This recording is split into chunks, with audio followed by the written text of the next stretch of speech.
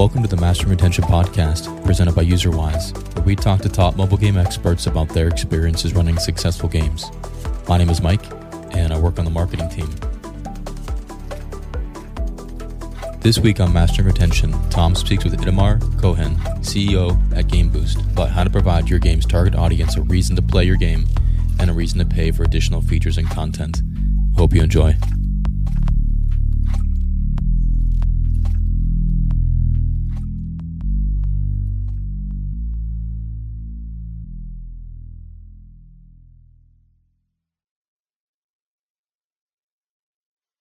Hi, everyone. Welcome to today's episode of the Mastering Retention Podcast. Today, I'm joined by Itamar Cohen, who is the CEO and co-founder of GameBoost. We're going to get to talk about all sorts of fun things today. I know you guys do monetization strategy, copywriting, live ops design, and ideas, all sorts of fun stuff. But before we dive into that, I always like to ask, what's your story? How'd you get into working in games? And, how'd you start your company? Tell us the journey. So that's a great question. Great to be here. So basically, I started, obviously, like I'm assuming a lot of the people from the industry is a really avid gamer growing up, playing games. I feel like games have really contributed to who I am today on so many levels. So I was a big fan of the industry even before I knew it. And I think at around age 23, I started my career as a copywriter, just working at an ad agency. And I grew from there, became a creative director, really focused on the advertising side. I really didn't think I'm going to work at gaming. But then, I'm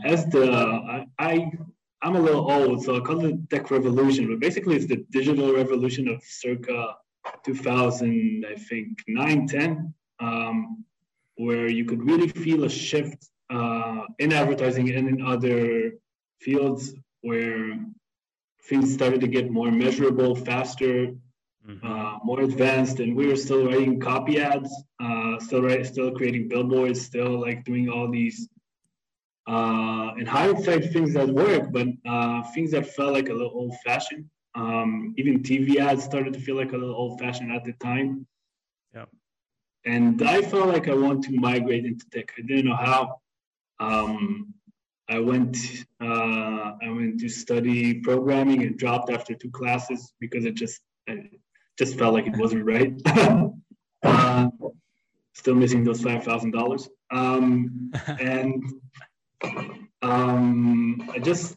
I quit my job and I was pretty lost. And I remember sitting with a friend, a really close friend of mine, who just started a gaming studio. He was on his first entrepreneurship journey, starting this company that he didn't even know what will become of it or where it will grow. And he just basically took a chance on me. He told me, listen, you can write, you can do creative, you understand advertising. Come be my marketing manager at the company. And then it was just me, him, and a bunch of other guys from our high school and people he met along the way, just trying to build a gaming studio, not really understanding what we're doing, and trying to make it. And after about 2 years of mediocrity, I decided that I want to go do something else. And I went to write for TV. I went to write a TV show. He continued on his journey, and he sold his company. He sold his company to Playtika. Cool. Yeah. Shorten the story, he helped another friend get into Playtika, and that friend brought me on as a freelance copier. And then I think there was a really huge product market fit in terms of, up until the time I came in, I think a lot of the way copywriting was viewed in the industry is basically the person, especially in Israel, where not a lot of people have great English. So Can we take a pause there real quick? Can you define what copywriting actually means for people that maybe don't actually know what that means? Oh, we need to go that far. All right. So So copywriting, as far as I'm concerned, is a very broad topic. If I have to shorten it to one line, it would be writing for anything that needs to sell, basically. From anything from banners to scripts for TV commercials, to billboards, to banners on the game, to basically any aspect of the written word can be written by a copywriter. In the gaming industry, it's expanded to storytelling and to tutorials and to basically every text that exists in the game. Gotcha. Okay. So Thank you. I did it for some of the so I was for some major clients in Israel and abroad. And when I started working with Playtika, the copywriting field in gaming specifically was really, really at the beginning. Because we come from a non-native country, most of what the copywriters at Playtika did, and I love them, they were all very talented, but the copywriting position was mainly looked at as, let's do the best CTA button we can do, or let's do the most creative, pop-up idea we can do. And coming from the advertising field where the copywriter is often the initiator, think about a billboard. Think about how much you need to excel within that limited space, right? Think about the greatest billboards you've ever seen. It's basically someone creating something brilliant within extreme limitations, right? So I started transferring that into basically the gaming space, helping think about not just what to write, but what the concept would be, not just what the concept would be, what the user flow would be, and how to properly articulate each step of the user journey. And then bringing in that approach really worked well. I started growing inside Playtika. I was a freelance copywriter on a freelance contract on a monthly basis. 1 day a week, and then the 1 day a week became 2 days a week, 2 days a week became 3 days a week, etc., etc. And then I think circa December 2018, Playtika came with another project, but I was already fully booked. I dropped all my other clients. I worked there for 5 days a week, basically 12 hours a day, just thinking of all the work that I could. I was in love, but I was also very overworked. And when they came, and it's hard to overwork me, but I was overworked. And then what they told me is, all right, bring someone and manage the work. And I was like really scared to do it because I felt like nobody could meet the standards. I've achieved I've gathered so much experience, and I'm already very critical of myself, so I'll be definitely critical of other people. But I still took the plunge. I brought someone in. That someone did really well, and then grew to 5 days a week there full time, and then another one, and another one, and another one. And we became this crew of freelance copywriters who created most of the storytelling work for both product and live ops / monetization. Each company has a different name for it, but created all that work. And then one day Playtika came to me and said, listen, do you have designers by any chance? Can you help us with designers? I didn't have designers, but I told them I do have designers. And then I brought on a designer. Luckily, he also did very well. And my experience as a creative director helped me also guide him in all the right spots. And then 1 designer, 2 designers, 3 designers, et cetera, et cetera. So we basically organically grew from within the industry, just fulfilling more and more needs that came from companies. And all that up to where we are today, which is 60 people, really helping with anything from product consultation, monetization, strategy, calendar building, and actually executing on our ideas, which basically means the art, the copy, making sure that we can both generate the ideas, and execute the ideas. Love it. Okay. So for the naysayers, sorry if that was too long. That was great. For the naysayers that are out there that are like, copywriting doesn't matter. It's about the gameplay. Like, do you have, or like, could you give me like a before and after, like, this is a really, let's take like an in-game offer or something. Like, what would be a poorly written offer compared to a good offer? And like, if you had to have some sort of estimate of like conversion rate and revenue between those two, like, would it be meaningfully different, I guess? So I'll start with how I look at games from that perspective. So I think not enough games understand that they're basically an entertainment platform combined with an e-commerce platform, right? So when you present offers, the mere thought of, I'll just put it out there and people will buy it no matter how it looks, is something that's been proven so many times in different industries to have a significant impact that the conversation itself is a little weird to me in 2022. Like, you have to have the best text, the best offers, the best incentive, the best reason to buy, and the best art for the offer to really resonate with the audience. And I'll give you an example, like a really black and white example. Yeah. One of our clients tried 2 offers. One said something like, boost your game with this offer. And another offer said, unlock this and that feature faster with this offer. So a feature that was really exciting for the players. And they brought these 2 incentives and tested them one against the other. And the second one outperformed by, I think, 15 to 16%. So non-trivial. Yeah, not trivial. So you would think that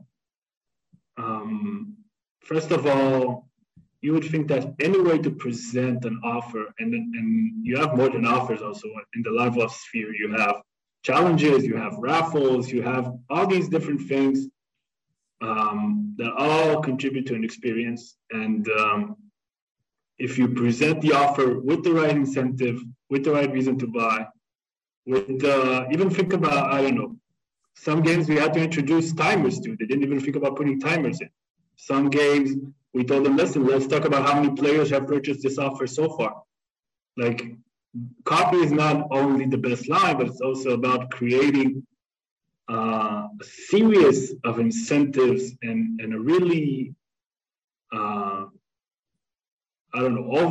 overwhelming reason to buy, which can consist of many, many things. And nobody really pays attention to it unless the copywriter or the advertising person comes in and said, listen, let's look at this as if it were an offer on that space. Let's add timers, let's add social proof, let's add whatever. And these things have proven to be very, very, very powerful. I think one of my favorite examples is in Game of Thrones Conquest. And if you haven't played it, just get it and play it because it's in like the first couple minutes. So as soon as you complete like the initial tutorial, you get gifted your very own dragon egg. And mind you, if you're playing Game of Thrones Conquest, everyone wants to own a dragon, especially, in Game of Thrones. And then immediately after they gift you the dragon egg, they hit you with a special offer. Now, they could have, like, if you really look at what's required to hatch the dragon and to play the game, it's like 1,000 wood, and you just like hit the use wood to like heat up the egg, and then the dragon hatches. So they could have had like a large wood deal, or, load up on bundle of wood, or whatever you want to call it. I don't think that many players would have bought that right away because they're just trying to figure out what's going on in this game at all. Instead, what they hit you with is a hatch your dragon offer for $4.99.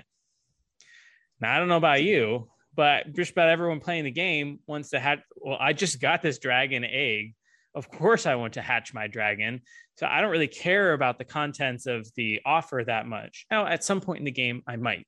But right now, where I'm at, yeah, Hatch My Dragon, like I can resonate with that. I can actually connect with that at a deeper level. And so I imagine the conversion between that first kind of bland offer and this one that actually describes what you get, would be very non-trivial. And then you could also say, all right, if I just let any person write it, you could wind up with what I see a lot in offers, which is, please purchase this offer in order to get wood, in order to hatch your dragon. And then it becomes clumsy. And the clumsiness becomes something players are less attracted to. And then if you also test these two one against each other, I haven't tested it, but we've seen that shortening the copy, really like nailing the incentive in a few words as possible is important. And also we've seen the opposite, that sometimes you do need to make sure that the offer is really properly explained so the player understands what comes out of whatever it is they're purchasing right now. So there's a huge impact to how you present things during live ops. We've seen a huge impact. By the way, the copywriter often will also be the one conjuring the concept. So what theme are we using? Are we doing like we have some offers that worked amazing because the theme really resonated with the players and the target audience. We have some offers that were basically exactly the same in terms of value and in terms of how they were presented. Like even decoy offers tested one against each other. One theme worked a lot better than the other theme just because it was more visually appealing or more conceptually appealing. So yeah, that's maybe a good question. So like, let's say somebody works with you, ideally we want to be data driven and stuff. Like, do you take a similar approach, copywriting, live ops ideas, tutorials, things like that, and like what you're writing? So we write 3 different versions of this and then we test them all to see which one has the best outcome, or what's the best approach from like a writing perspective? So from a writing perspective, obviously we would want to A/B test wherever we possibly can. It's not always something that you have the resources for, the time for, the effort that you want to put in. And then what you try to do is you try to create the best possible version based on the things that you do already know and based off of your experience. But obviously, whenever we can, we A/B test.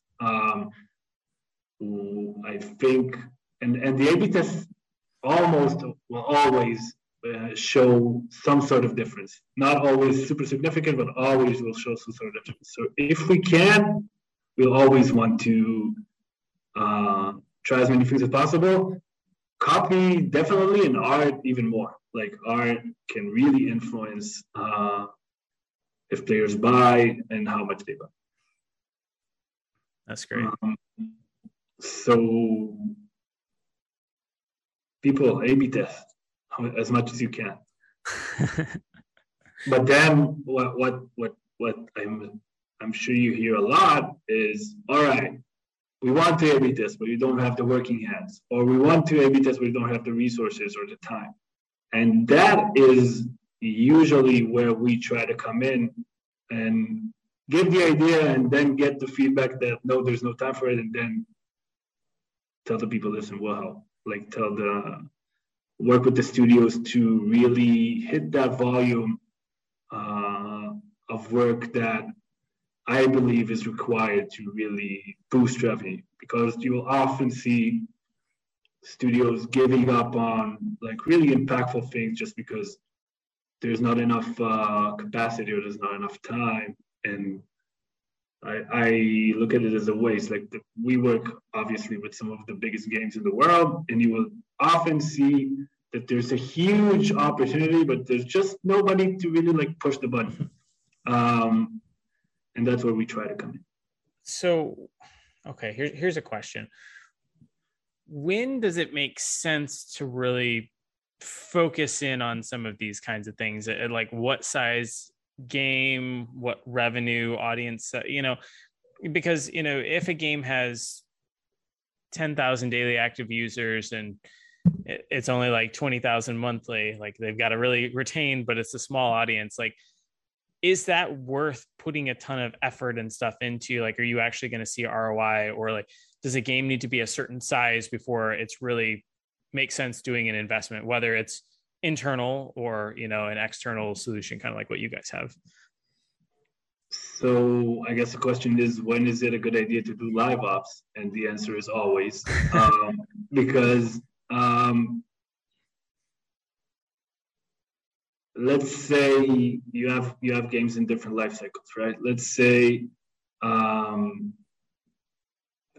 you're a mature game with a really strong core audience, but you can't really seem to grow in terms of retention and user base, right?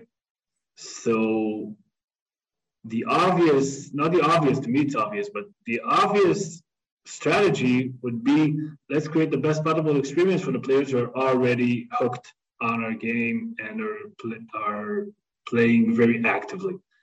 And the most cost-effective way to do that is by live ops, because we have games who the players will never notice, but we have games who don't have any product, don't have any marketing, and all the players' experience is basically very sophisticated live ops campaigns that really keep the game alive in their perspective. And that could sometimes be the difference between a game that's dying really fast and a game that's maintaining or even growing, because they have a really strong user base. They're just looking for entertainment, but they won't last if the game won't create that dynamic entertainment every day. Yeah. Can you tell me a little bit about, you know, you guys have done a lot of this, but like, what's in your opinion the best ways to go about designing like a calendar of live ops and, you know, coming up with new campaign and event ideas? So you have the core philosophy, in my opinion. You have the reason to pay and the reason to play. Every day you need a reason to pay and a reason to play, which basically means what challenge/engagement activity are we doing to push the players on that day, week, whatever. It could be a part of a week, but what are we doing on that day that's special, that's an extra layer on top of what the players are usually experiencing? And how do we connect that with the best possible reason to buy? Like, will this reason to buy help me with my challenge? Will this reason to buy really be connected with what I'm experiencing in the game, right? So I would often try to connect these two, maybe even create a similar theme and try to make these two really work well together. And on certain occasions we would add a topper. A topper is what's used when you want to give that extra push and you have a topper on your backup plan, which means if, let's say, for example, we reached 2 o'clock at noon and we see that the game is underperforming, maybe a flash sale, maybe a happy hour kind of thing, like that extra layer on top. So I think a really strong, well-balanced calendar is a calendar that has a really strong reason to play, a really strong reason to pay, and a topper can also be, I don't know if it's exactly a topper, but a raffle could often give that extra push for players to engage or buy. So I would say that a well-balanced calendar is something that has multiple events happening every day that complete each other and really work well together to create a holistic experience. So I really like that everyone needs a reason to pay and a reason to play. Does that mean that as you're designing for a calendar, you need to be thinking about the different player archetypes who might have different reasons for playing the game? You know, this person might play for the social aspect, this person might play for the competitive aspect, or what have you? So Israel is the master of segmentation and analytics and economy. So I've heard. Yeah. But usually the approach to segmentation would be a little more complex than that. I don't know if we can match the exact message to the exact motivation, but we would definitely first play with the values and make sure that the values are well segmented and that each player gets values that are really well adapted to their behavior and their what we call a comfort zone. So mastering understanding the player's comfort zone. For example, let's say you're an avid you're an average match free player and you complete 5 levels a day. So our campaign will usually push you to 6, 7, or 8 in order to get the prize, because we want you to engage more than you used to. And the offer will usually help you get there. And the end result is you bought and you played, for example. So, and then we're going to segment it for you, because you're going to get 8 levels, and the player that completes 1 level a day is going to get 2 levels. And we're going to try and build it in a way that is really adapted in terms of value. And then the more sophisticated the strategy gets, the more you segment and the more you micro segment until hopefully achieving a really well personalized calendar for each player, which is like the mecca. It's super hard to do, but that's the constant effort. Yeah. I guess if I'm thinking about designing this calendar, I guess, what would be the Playtika way of doing it? Or probably any other company over there handles similar in terms of like segmentation and stuff. Like, do you always try to have a particular offer and event per segment, or are they sometimes kind of grouped together, or like, because I can just imagine that there could be this tremendous amount of operational complexity that comes in if I have to do something for every single group, every single day, every single time. I also could make the case that probably you would have better revenue upside, but the amount of hands and time that would take to really do effectively could be non-trivial, I guess is where I'm getting at. So yeah, so I'm going to try to answer without disclosing any specific client best practices. I'm going to say that what we will usually try, especially with clients that are not Playtika, where we are more involved in the process from the beginning and really have a hands-on approach on everything, we will try to create a calendar that's as segmented as possible, obviously, while focusing on the players that generate the most revenue. So the first and play the most. So the first initial segmentation will be based on LTV, will be based on general activity, and we will try to look for other interesting ways to segment within that based on the individual game. So I'll give you like a general example. We had a game where the top X players in each tournament qualified for this mini championship. And we saw that, let's see, the 4 or 5 players right below them also played hard, but didn't get the proper treatment. So we created something for those specific players, and we saw a big uplift in revenue because we recognize that there's a micro segment within the game that's not being properly treated enough. And then they got like a really strong offer and an additional challenge. So you have those general segments based on how much a user pays, how much a user plays. And then based on the individual game, we'll analyze the game and we'll say, all right, this is a place to go, this is a place to go, this is a place to go.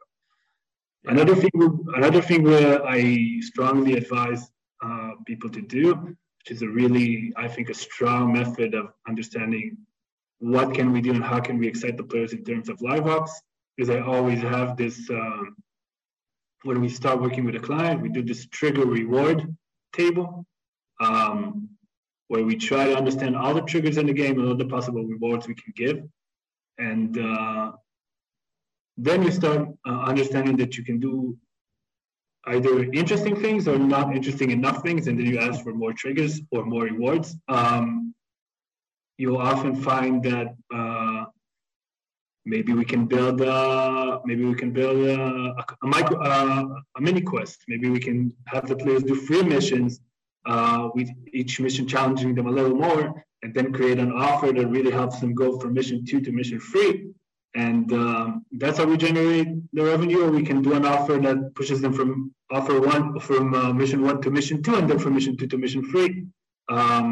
Or if we understand that you're going to need multiple purchases probably to complete this, then we're going to maybe do a punch card event on that day and give the players an extra incentive to purchase multiple times. So it's like this big puzzle where you try to build off the logic of how players would behave.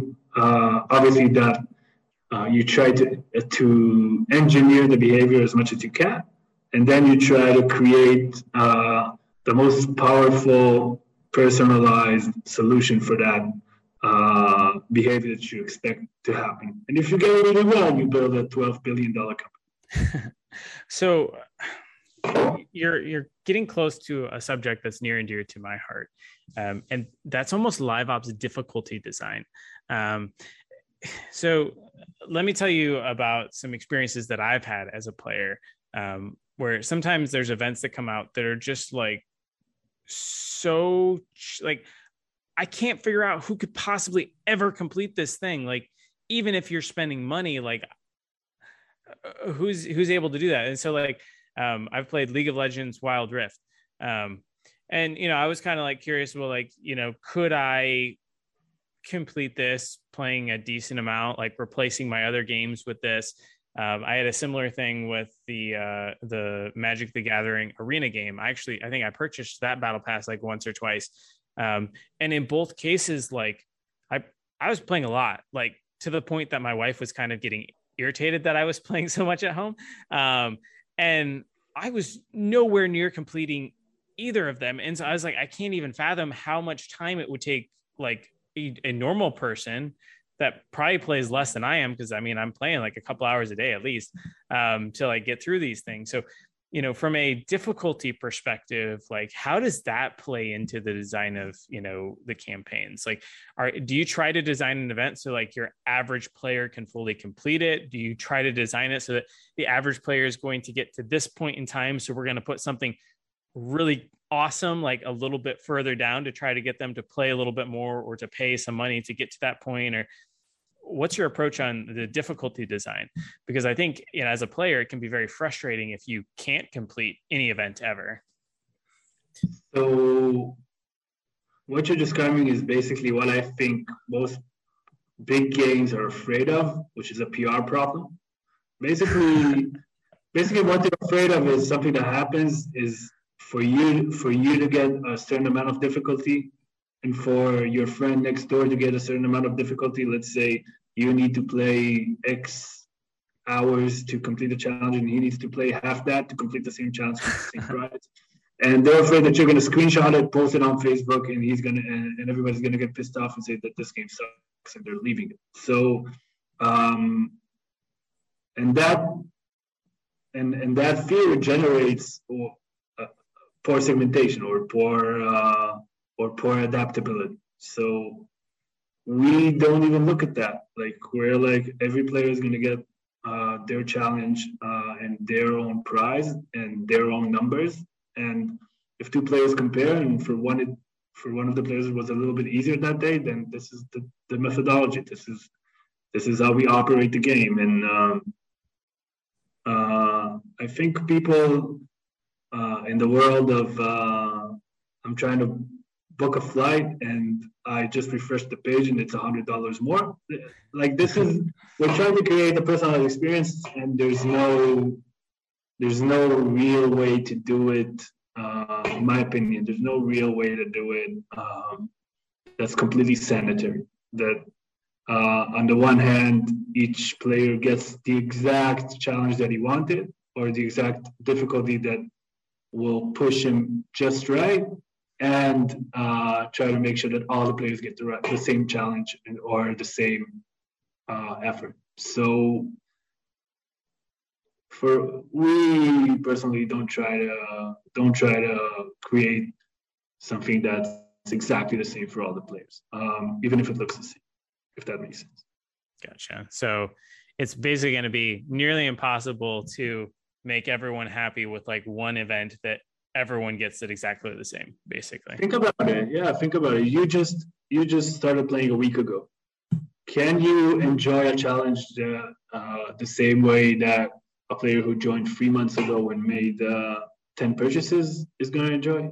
It can't happen. Like, I can't create with one number. Like, I can't say, all right, kill 100 people or 100 characters, and you're going to enjoy it as much as someone who's been in the game for a year or two is going to enjoy it. So you might as well kill one character and he'll get the kill 100 characters. And that's the only way I see how to do it. If anyone has a different idea, write to Tom and let's discuss. Cool.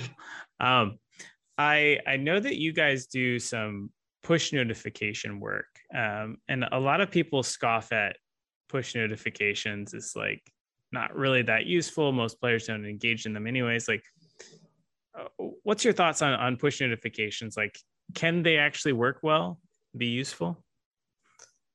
So I have a couple of stories, right?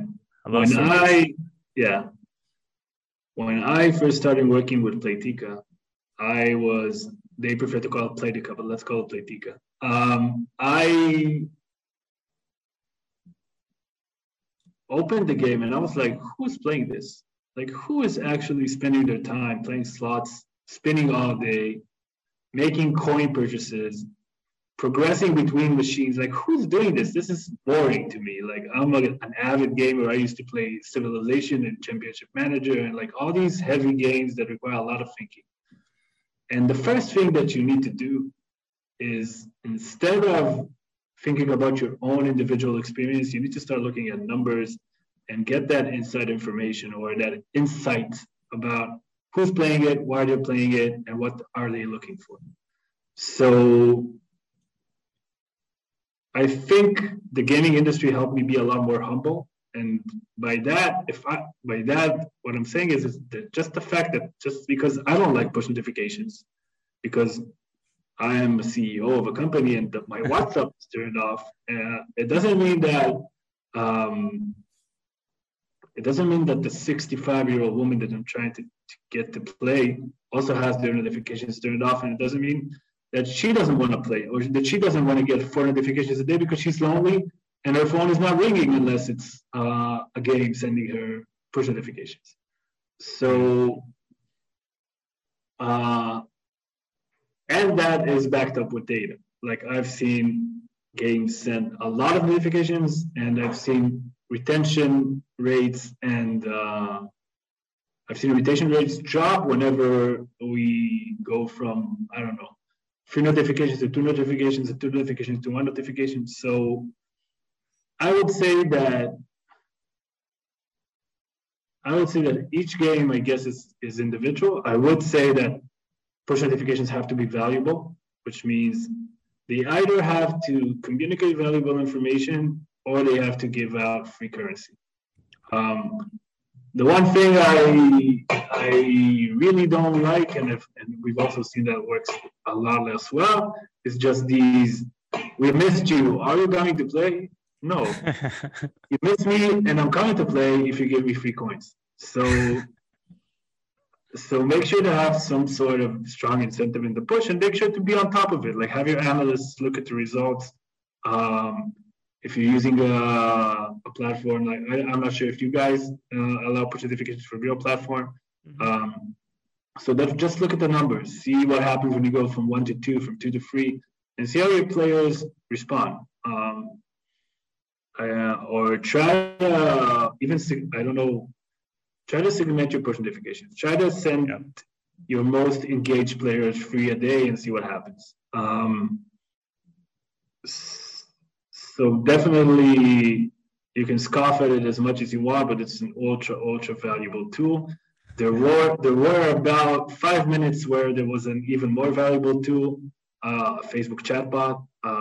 They used to be amazing because it was really hard to turn them off and find the right button, and they worked even better than the push notifications. But then Facebook really tightened the leash on that. So push notifications are back to being the main source of communication for games looking to attract new players back in the game. Makes sense. I love it. Well, Itamar, I know we're kind of out of time here. I feel like I could keep asking you questions for like an hour or two. So maybe we'll have to have you come back sometime and we'll do like a working session or something. It could be fun to do together. For folks that are, very intrigued about this and maybe want to learn more about, Game Boost and what you guys do and what you kind of offer, like, is there a good way for them to get in contact with you? So the best way is our website, gameboost.co, no M at the end. We try to keep the website really simple. You can see everything we do. We are thinking of revamping it to make it more focused on live ops, which is a really, really core strength. But in there, you can get in touch. You'll see the button. It's very clear. And we love to hear from you guys and just learn more about what you do and how we can help. Yeah, well, that's great. Well, thank you so much for joining us. Thank you. Hope to have you back sometime. Thank you so much. It was great. Thank you. All right. Cheers. Bye-bye.